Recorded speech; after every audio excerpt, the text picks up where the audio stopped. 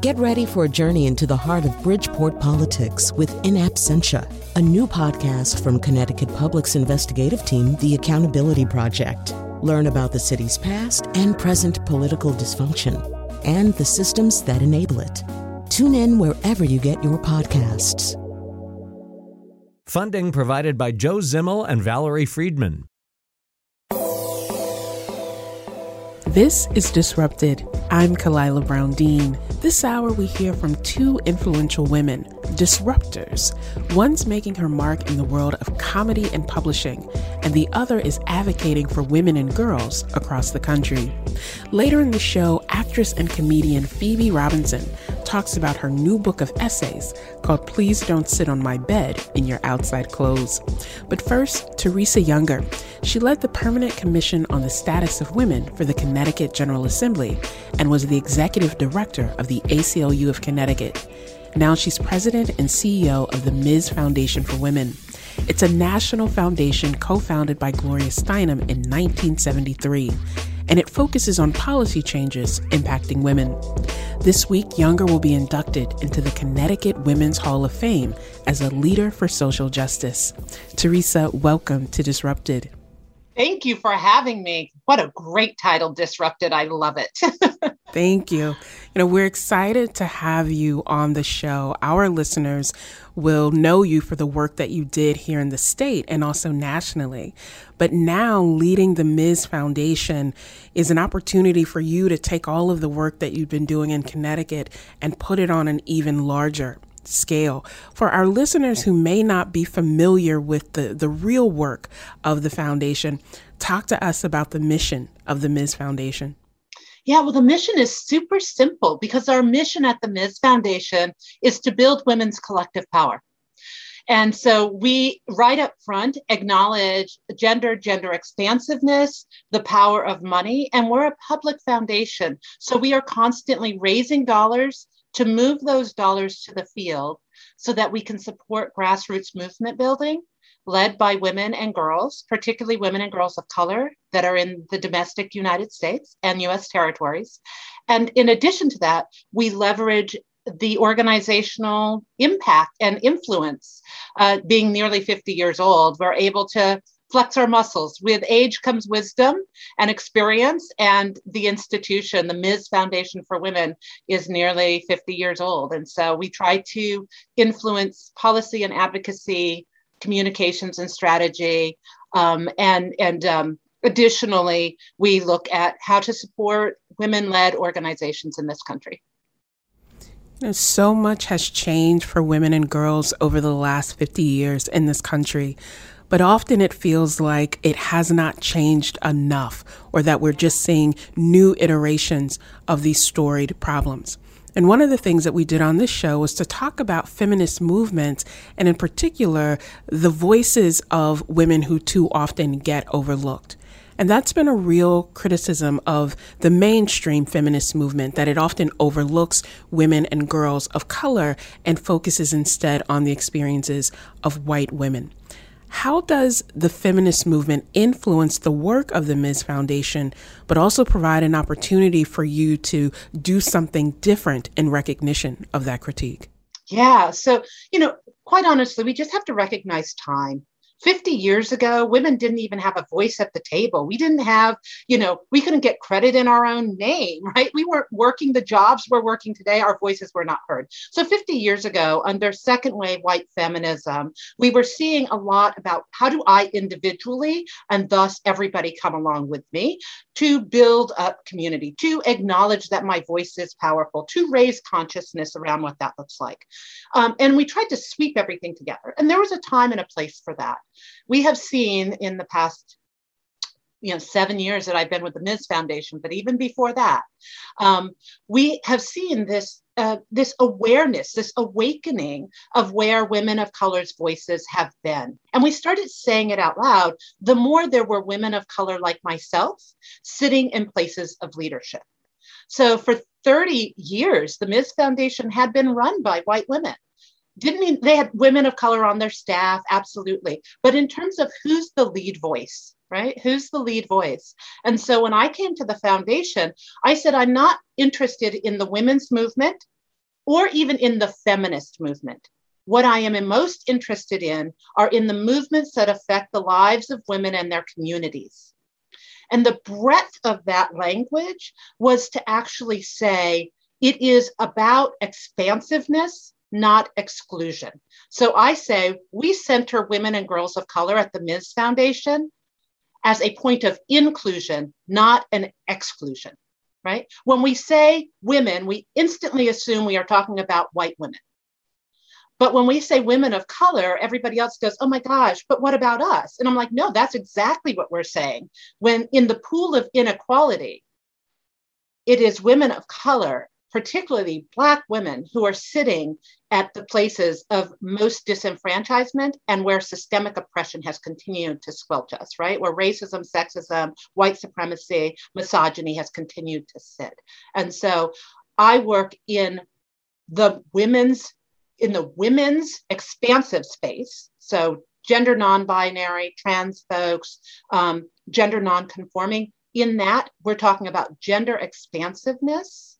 And so this new feminist movement, whatever wave we're in now, is about building collectively and equalizing the voices of everybody. One of the things that I really appreciate about the work that you've been doing, Teresa, is that, the Ms. Foundation thinks of its founding mothers, and very prominent amongst those founding mothers is Gloria Steinem. And I remember listening to a conversation with you and Gloria Steinem at the Omni Hotel in New Haven, where you addressed this critique head on to say it's not about making excuses, it's not about apologizing for ignorance, but saying now that this awareness exists, how do all of us and wherever we find ourselves, what do we do with that? And so I want to share with our listeners, Ms. Foundation has 4 key values. And the one that stands out based on what you just said is that value of interconnectedness. We believe that by achieving equity for women of color, we achieve equity for all. Why do you see women of color as that sort of leverage point that if we can address these concerns, it creates a better space for all? Yeah, so we can list study after study that shows where the greatest systematic oppression has impacted people, and yet we still survive on the other side. The 4 values you talk about were written by and for the women of the Ms. Foundation. So it was written by and for the women of color within the Ms. Foundation. And what we said was this is about being really open and honest. And in the pool of inequality, we're going to drop one pebble. We're a public foundation. We don't have gazillions of dollars. We have a couples of millions of dollars, which sounds like a lot. But in the big scheme of philanthropy, it is nothing. We are one of the smallest public national foundations, right? But in the pool of inequality, I'm going to drop one pebble. And what we said at the Ms. Foundation was when that pebble hits the water, we're going to drop that pebble over women and girls of color. And when that pebble hits the water, everybody who is in the pool of inequality will be impacted. The ripple effects, the interconnectedness, you cannot sit in the pool of oppression and not be impacted when one group is being lifted up or one group's voice is being lifted up. Because guess what? We are not just women and girls of color. We are also fitting in to other identities within that pool. So we may have disabilities. We may identify as LGBTQ. We may be older. We may be younger. We may, we may be of multiple identities within that pool. And so that means when we do that, we develop out those relationships, we have a tighter way to make it happen and a greater impact. I also have been, I have nothing to lose. Life is too short for us not to speak our truth. And I had the privilege of working in Connecticut for many, many years. I was with the ACLU before I was with the Permanent Commission on the Status of Women. And so I have nothing to lose. If I die tomorrow, I want them to say there was a Black and Indigenous woman that led the Ms. Foundation, and she just kept asking the question, and she was okay being uncomfortable so that somebody else could be uncomfortable, so that we can get to a place where we're all comfortable. And that's what we see, when we think about disrupted and the disruptions, disrupting that comfort on our own terms, because there's so many things we cannot control.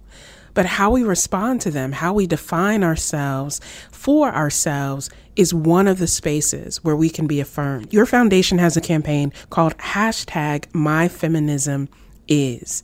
Talk to us about that hashtag and the kinds of stories that you are looking to gather by centering what feminism is. Yeah, when I got to the Ms. Foundation, I did a listening tour. I traveled around the country, nearly 80,000 miles within the domestic United States. It's a lot of traveling. And I heard this, like, feminism isn't real. The social, political, and economic equality of all genders. What is that? We don't need feminism anymore. We need a new word. And I had to take a step back and say, do we need a new word, or do we just need to make sure that we have aligned the language that we think is important? And so we did this campaign called My Feminism Is, and people get to define it the way they want to. It can be political, it can be economic, it can be social, it can be however people want to define it. That means you're coming to the table from an inclusive point of view, and that you are willing to be in deep relationship, and you are willing to test and try and push on the systems of oppression. And so it's been really an interesting campaign. What we've said to people is, you do not have to have a PhD in women's studies to be a feminist. You do not need to, have written 20 books about feminism to be a feminist. What you need to do is have a lived experience that recognizes the equity and equality of all and be actively moving in that space. So one of the things I realized was we have everyday feminists in our lives. It's you, it's your mother, it's your auntie, it's your best friend, who wouldn't necessarily, in the United States, don't initially define themselves as feminists. But when you're all sitting around and talking, you're going, oh yeah, I'm a feminist. So we wanted to create a space that allowed everyday feminists to define feminism for themselves. And it also, in the term My Feminism Is, the social, political, and economic equality of all genders, plural, right, is an expansive language that says, however you define, you can define as a feminist. So men, gender nonconforming, trans folks, right? Everybody gets to hold a definition that works for them, as long as it holds to the principles of transparency and inclusiveness, and is multi-issue and multi-identity based. I want to go back to that point about being gender expansive and gender inclusive, because again, where we are today of understanding the full spectrum of gender identities and the ways in which our self-identity is often constrained by these very narrow categories and conceptions means that in building movements, people often wonder, where do I fit in this organizing space? Or can we talk about the lives of trans people in their fullness and not just talk about trans issues when we're thinking about the disproportionate number of murders that go unsolved? That's a piece of it. But that gender expansiveness is also about the expansiveness of opportunities. What are the ways in which Ms. is pushing that so that people say feminism can be a space and an opening space on the terms that people decide for themselves? So, one of the things that we've done at the foundation that is different in the field of philanthropy is we have stopped funding by issue area. So much of philanthropy will fund based on gender, based on economic security, based on, health and reproductive choices. Like, that's how philanthropy has typically done it. What we have said at the Ms. Foundation is we are not going to fund in those spaces in the way that we're asking people to define them. We're actually going to fund centering women and girls of color. That's where we're starting the conversation. And so we're pushing philanthropy to rethink about how it funds itself. And so by saying that, we are actually creating space for people to come in and define how they will. We've actually asked them to apply as they will. So we did a report called Pocket Change, How Women and Girls of Color Are Doing More with Less. when we were gathering the information for that report, we found that people were using multiple strategies, multiple identities, and multiple issues that they were working on. So why are we asking people to divide themselves up? So the model at Ms. is show up as yourself in your fullest self. So we're not going to ask you to divide up who you are. We're going to ask you to show up in your full self. So what does that mean? In our grant making, we're doing it that way. In where we develop out our organizational strategies, like who's our auditor and what does it look like to be the person that's helping us with our endowment, and how do we raise money? All those pieces are from a spot that's saying we're going to be fully inclusive. So we say explicitly that in our vision for the organization, we say we believe in a safe and just world where power and possibility are not limited by race, gender, class, sexual orientation, gender identity, disability, or age. We believe that equity and inclusion are the cornerstones of a true democracy in which the worth and dignity of every person is valued. And that's really what we have felt very committed to, is saying our feminism at the Ms. Foundation is inclusive of, not exclusive to. After the break, we continue our conversation with Teresa Younger, President and CEO of the Ms. Foundation for Women. And later, comedian and author Phoebe Robinson talks about how she's helping to create more spaces for voices of color in the publishing industry. This is Disrupted. Stay with us.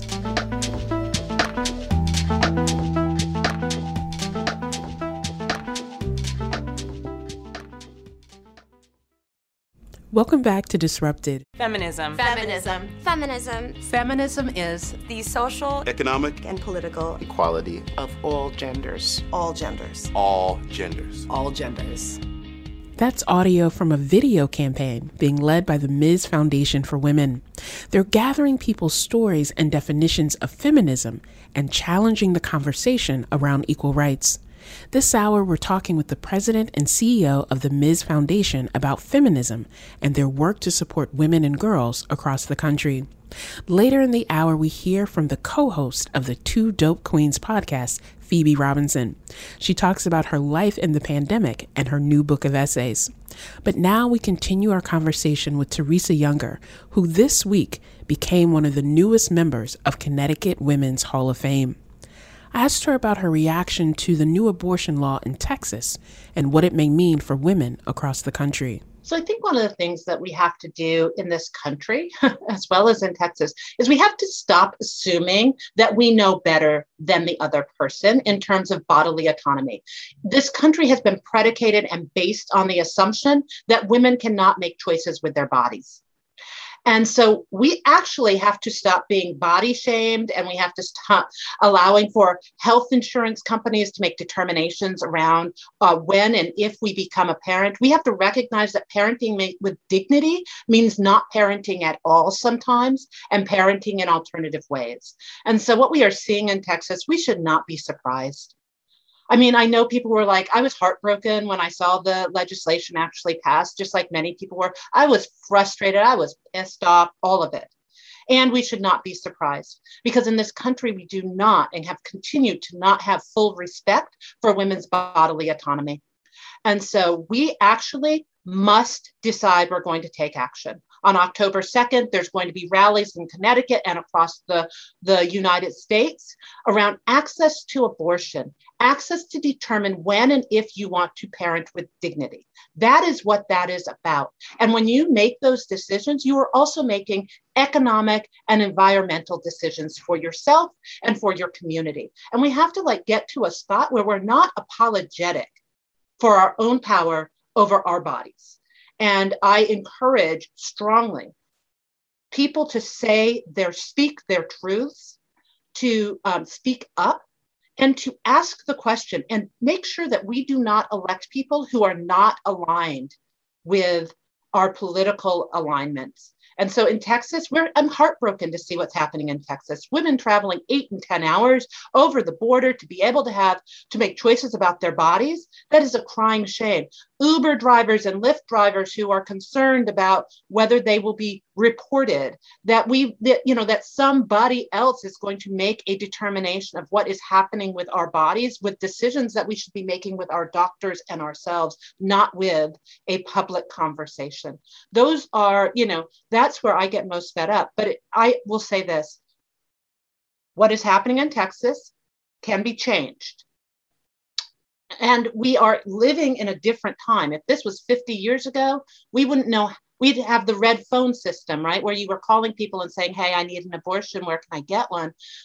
Now we have text messages and systems in place. If you can open your home up and have somebody spend a night or two in your home, do it. If you can drive somebody for a weekend, drive them. If you can watch somebody else's children so they can go take care of themselves, make that volunteer. Make sure you are voting. Make sure you are explicitly asking the questions that need to get handled. You do not have to do everything. This fight will not end, and we have to continue to do one thing every day. And so what we see in Texas, we will probably see in Alabama and Mississippi, across the South. Doesn't mean it's right. It means that we have to make sure that we are supporting our sisters and activists in those other states to be able to have the wherewithal to do the work they need to do to push back against the legislation that's going on there. And we need to not think that Connecticut is so far removed that it's all going to be okay, because we still have legislators in Connecticut who want to tie the hands of women who need to make decisions and want to make decisions about their bodies. And we need to hold them accountable for everything that's going on. We need to make sure every state codifies Wade the way that Wade has been codified in Connecticut. We need to get it codified on the federal level, and we need to make sure that every state has it. And then we need to pay attention to what's happening with the federal and Supreme Court judges. I want to talk about how we build coalitions across women and across communities to raise some of these issues, but to also be very clear about the many ways in which we value and privilege certain bodies and certain experiences differently. As you know, the family of Gabby Petito has recently laid her to rest, a young woman presumed murdered by her boyfriend. And it raised this question of why the media focuses on certain missing cases differently, or what some have called the missing white woman syndrome.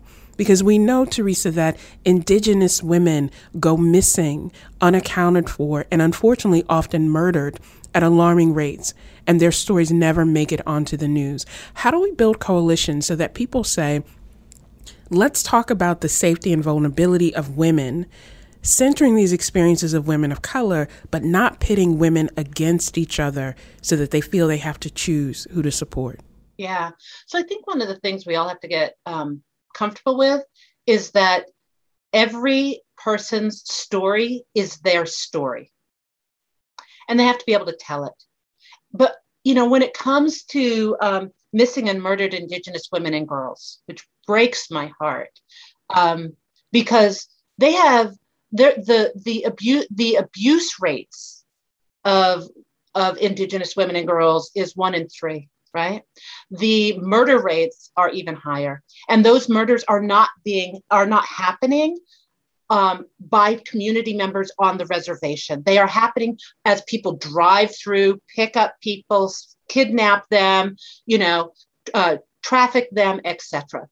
And I find that we actually have to start saying, every time we see on TV or read in a newspaper about somebody who, a white woman oftentimes, has been murdered, how many voices, how many stories didn't get told because they didn't know a reporter, or they didn't have money to pay, or the FBI said, just wait a few more days and this person ends up murdered. What we have to be willing to do is show up for each other.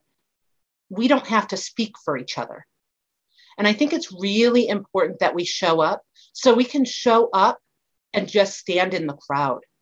We can show up and speak a voice. We can say a name, but we can also ask the question, whose voices aren't being heard? And so we ask all the time, and we just have to ask. I sit in a place of privilege, so whose voice isn't getting heard? And we all need to ask that, regardless of race, gender, identity, ethnicity, whatever. whose voice isn't getting heard. And your voice is valuable enough to be heard. So asking people and respecting if they choose not to speak up, but they want to be present, right? We assume because people don't want to tell their stories that their stories aren't valid or they're not true or we can't hear them. No, guess what? That is why the Me Too movement, when it started with Tarana Burke, was so powerful. There were those who had voice who could speak, and then there were other young girls around the room who just said, me too. I don't have to tell you my story. You don't get to get off on hearing the awfulness of that story. You just have to understand that this is a reflection of who I am too. So when we are seeing this, we ask people, how do we show up in community, in sisterhood, with respect of those who are missing, those communities who are suffering? We can't just say it's a shame. We have to show up. We have to talk to 10 of our friends about what we read in the newspaper and ask ourselves, do a critical analysis about why that story was told, but that one wasn't. The Say Her Name hashtag and the movement around Say Her Name, is really about the fact that there are so many women and girls in this country, identified or not, who have violence perpetrated against them. The first half, we believe in a safe and just world, not just a safe world. And safety can be really deep. Safety is not in people's homes sometimes.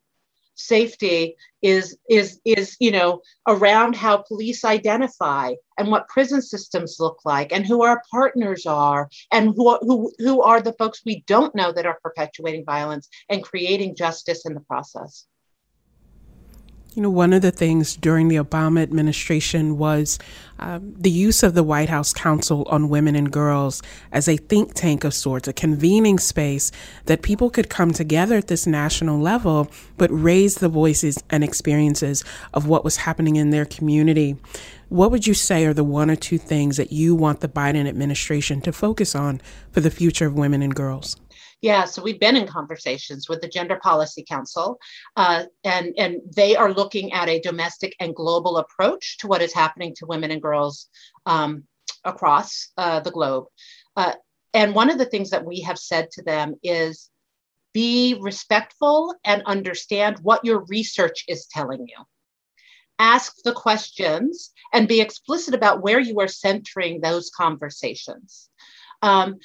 Feel free and be willing to invite in voices that you otherwise may not have had. So not just the Teresa Younger voice, but I have thousands of grantee partners across the country who have done work on the grassroots, who are doing it in their communities. Those voices are more valuable than mine, right? And so what we have said to them is, we are watching, we are holding you accountable. We want research, we want information, we want integrated strategies that do not separate out our health and safety from our economic security, that do not separate out our housing from our healthcare, right? These are all completely entwined, and you have to present strategies and policies that reflect all of that. And we have to look at it for the long haul. We want to be talking in this administration about generational change so that my nieces and nephews and their nieces and nephews are living in a better world. So what information does the White House get? How is that influencing their policy? Where are they hosting roundtables? Who are they considering experts? And then what policies and how are they integrated? And what can we do? We need to do today, because we will not have tomorrow, whether it's environmental justice or economic justice or reproductive rights, racial equity. The list goes on and on and on. We have to move today. And that's what we've said to the White House. We have to move today. And we have experts in the field, and we have experts in the administration, and they need to be listened to. And they need to disrupt the administration. The policies that have been put out there, the systems that are at play, need to be shaken up, because they clearly have not been designed for or by women or women and girls of color. And we actually have to reposition the conversation. Teresa, you are a 2021 inductee into the Connecticut Women's Hall of Fame. First of all, congratulations on that accomplishment. It is incredibly well deserved. And I have to ask you, what does that mean for you? You know, whew, being inducted into the Hall of Fame is about what I do. It's not about why I do. It's a lifetime of what I do. I was a little Black girl who was an Air Force brat and grew up in North Dakota and moved to Connecticut and has made her life and her career in Connecticut. But I was a Girl Scout. And the why I do it is because I believe in making the world a better place. I believe that everybody has value and voice. And the why I do it is because I honestly believe that we are destined to make our light shine and to allow the light to shine for other people. And so I am thrilled. I'm honored. I am one of what I would say hundreds of thousands of women that I have had the opportunity to meet and know who are doing our best every day. We are trying to make the world a better place. We are trying to create equity and inclusion. We are trying to make sure that we are living truth and dignity to ourselves. And that's what we have to continue to do. So I'm honored. I am privileged to receive awards, to be recognized for my heart's work, which is to represent women and girls, particularly women and girls of color, who are trying to make their neighborhoods, their communities, their states, and this country and the globe a much better place. Teresa Younger is president and CEO of the Ms. Foundation for Women and a 2021 inductee into the Connecticut Women's Hall of Fame. Teresa, thank you so much. Thank you so much for having me, and congrats on the show. I love it. After the break, comedian and actress Phoebe Robinson on her new book of essays, Please Don't Sit on My Bed in Your Outside Clothes. I'm Kalila Brown Dean. We'll be right back.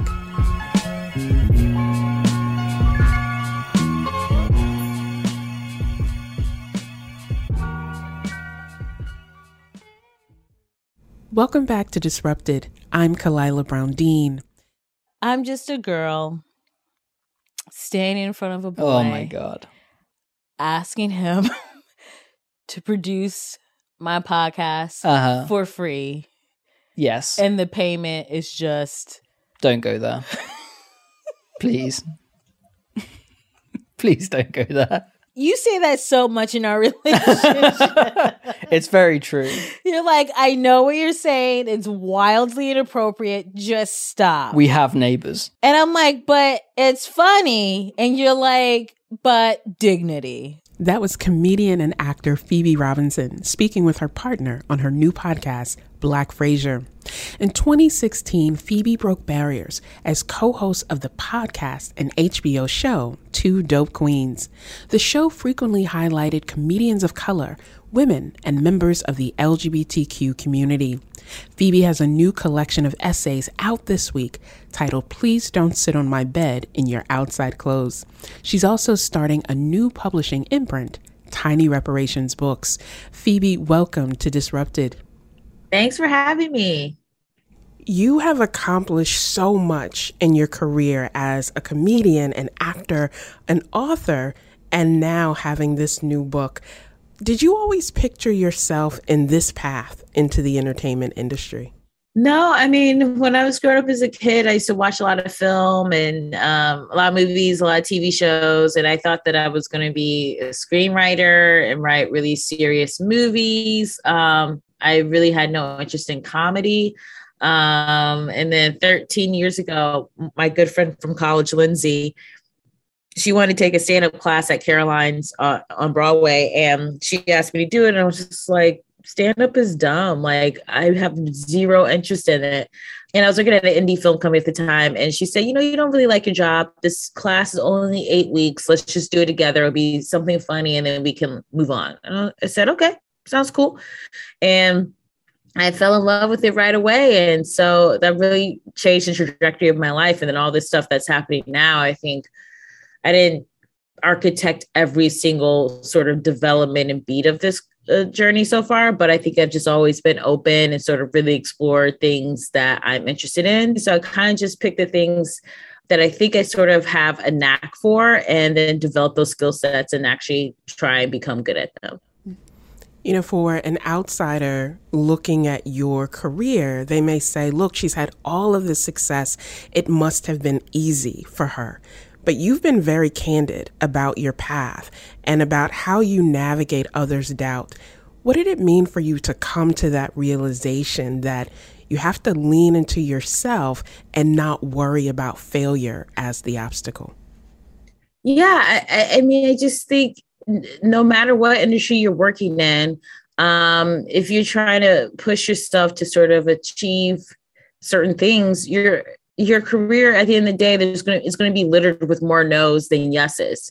So it's about just getting comfortable with that and accepting that. And, you know, the whole Lady Gaga, you just need one person to say yes. It's like, I mean, she said it all the time, but it's true. And so once you go, okay, I know that I'm going to try and pitch this thing and it won't work out, or that thing won't work out, or I'll audition here and then that won't work out. But then this thing happens and that turns into something. You're like, okay, great. So I think the problem is that a lot of people in society like to pretend as though it's just this sort of like steady, just climb, and there's no sort of obstacles or no hiccups. And I don't think anyone who's successful or has the career they want to have is just winning the whole time. Being okay with the failure and learning from the failure, I think is huge. One of the major successes that you've had that many of our listeners may be familiar with was your podcast and TV show, Two Dope Queens, which introduced people to a whole new set of voices and a way of saying on our own terms, in our own voices, we're going to have fun together, create something, but actually be able to challenge how people are thinking. Now looking at the show or looking back on the show, what do you want its legacy to be? I mean, I just think I wanted to just be an example of sort of just a celebration of different voices and people feeling good. And I think Jessica and I really were just sort of, we just wanted to have this platform that we could share with other comics and other talent. And, you know, as long as people keep laughing at our stuff and we turn to it and they find different voices that they maybe haven't heard before, I think that's great. I am really proud of what we created. And I think I certainly didn't think that it was going to turn into all that when Jessica and I met, but I'm so happy that it did. And that, you know, we're able to have people on like Bowen Yang and Michelle Buteau and just really phenomenal talent. So I'm really proud of that. This is a show where we like to highlight disruptors, people who are breaking barriers, who are in spaces that may not have been created for them, but are using that platform to really do something powerful. And one of the things that you're doing now, disrupting those spaces for the good, is that you are now entering the publishing industry with Tiny Reparations books. Talk to us about that project and why you wanted to enter that space. Yeah, so it's a literary imprint, and it's when I met my lit agent, Robert, back in 2014. I said this was always a goal of mine. So this was always a part of the plan. Like, I just have always been an avid reader, and, you know, I worked really hard on my first two books. And I think Plume, my publisher, really saw that. And so when I brought up to them pre-COVID that I was interested in starting an imprint, you know, I think they took me seriously. I think they saw that this wasn't just sort of a vanity project that, you know, some people want to have a little bit of a platform or like, I'll have an imprint, and then don't want to do any of the work. And, you know, I certainly remember in 2015 how hard it was for me shopping around my first book, and people were just saying, nobody wants to read a book written by a Black woman. These kind of books don't sell. They're not relatable. So I think with my imprint, I just always wanted someone to know that, like, hey, if I decide not to publish your manuscript, it's not because you're a woman. It's not because of the color of your skin, or your sexual orientation, or how you identify. And I really just want this to be a place where we can have really voice-driven, wide range of talent here, and really be one imprint of hopefully many more to come that really sort of prioritize the vast range of voices out there. There's a range of voices, a range of stories to be told, a range of perspectives. And you mentioned that you have now set out to release your third book. And that new book is called Please Don't Sit on My Bed in Your Outside Clothes. And I have to tell you, it warmed my heart when I read that title because it reminded me of home and it reminded me of all the things that I heard growing up from my grandparents about good home training. Before our audience that may not be familiar, talk to us about the inspiration for that title and why you chose it for your third book. Yeah, I mean, my parents are the same way. They really like to keep a clean house, and they would sweep and mop and vacuum and dust every week. That was like what they enjoyed doing. And they were just like, the outside world is funky and trifling, so do not bring that mess in here. And that ended up just being one of the things that stuck with me. And I remember when I went to college, and I got my bedding from Target. Shout out to Room Essentials. I was so stoked, and I really did not want people sitting on my bed. I'm like, you were just on the subway and New York is dirty. And I think just because I write a lot about my parents in this book and it was really fun, I thought, this could be a great title for the book. I like a funny title. I like a title that jumps out at you. And I just feel like this is one that feels, kind of timeless in a way. The book feels timeless, and it also feels multi-generational and intergenerational as well, because this is your experience and your story, but it connects to the experiences of so many people. And while comedy is present in the title, there are also moments of incredible vulnerability within this book. How do you find making that switch from the comedic to the serious, or do you see those two as being interconnected? Yeah, I think I see them being interconnected. I think that's like most people. I think with this being my third book, I think I've really honed the ability to be able to sort of weave in and out of the funny, in and out of the serious, because I certainly didn't want the book to be a lecture. And I also didn't want the book to just be like, ha, ha, ha, ha, like nothing really affects me. I'm just floating above it all. And so I really just sort of developed a sense of rhythm, just sort of with writing in general over, I don't know, I went to college to study writing back in 2002. So almost 20 years. Yeah. For me, I just sort of follow like my gut instinct. And like, if I hit a big laugh, I'm just sort of like, okay, I could come down and everyone's with me on this journey, so I could just take it down and have a downbeat and sort of get into the nitty gritty of something and then like go back up and have fun again. And so I know it sounds just like I just figured it out, but that's truly how I did the process of writing. And just sort of, also with stand-up comedy, just so much of my work is just rhythm based. So I think it's almost kind of like instinctual now, where I know where I can pause and be serious and when to have fun. You're able to take things that we would see as the mundane, the everyday, and put this spin on it that makes people connect, but also makes them say, okay, I see where we're going here. You've also talked about how the pandemic disrupted a lot of things for you, of plans that you had, ways that you thought things were going, and having to reset. What would you say has been the biggest lesson that you've learned throughout this pandemic, either about yourself or about your work and the things that you cherish? Yeah, I think the biggest lesson that I learned is I really can't control anything. I think, when you have a global pandemic, you're like, well, okay, I'm just going to go sit down, because I think a lot of us go through our lives. You're like, okay, I'm scheduling out my day. I'm playing out my week. I'm going to do this. I'm going to do that and get this done and see these friends. And I'm going to save up for vacation and I'm going to plan those 10 days.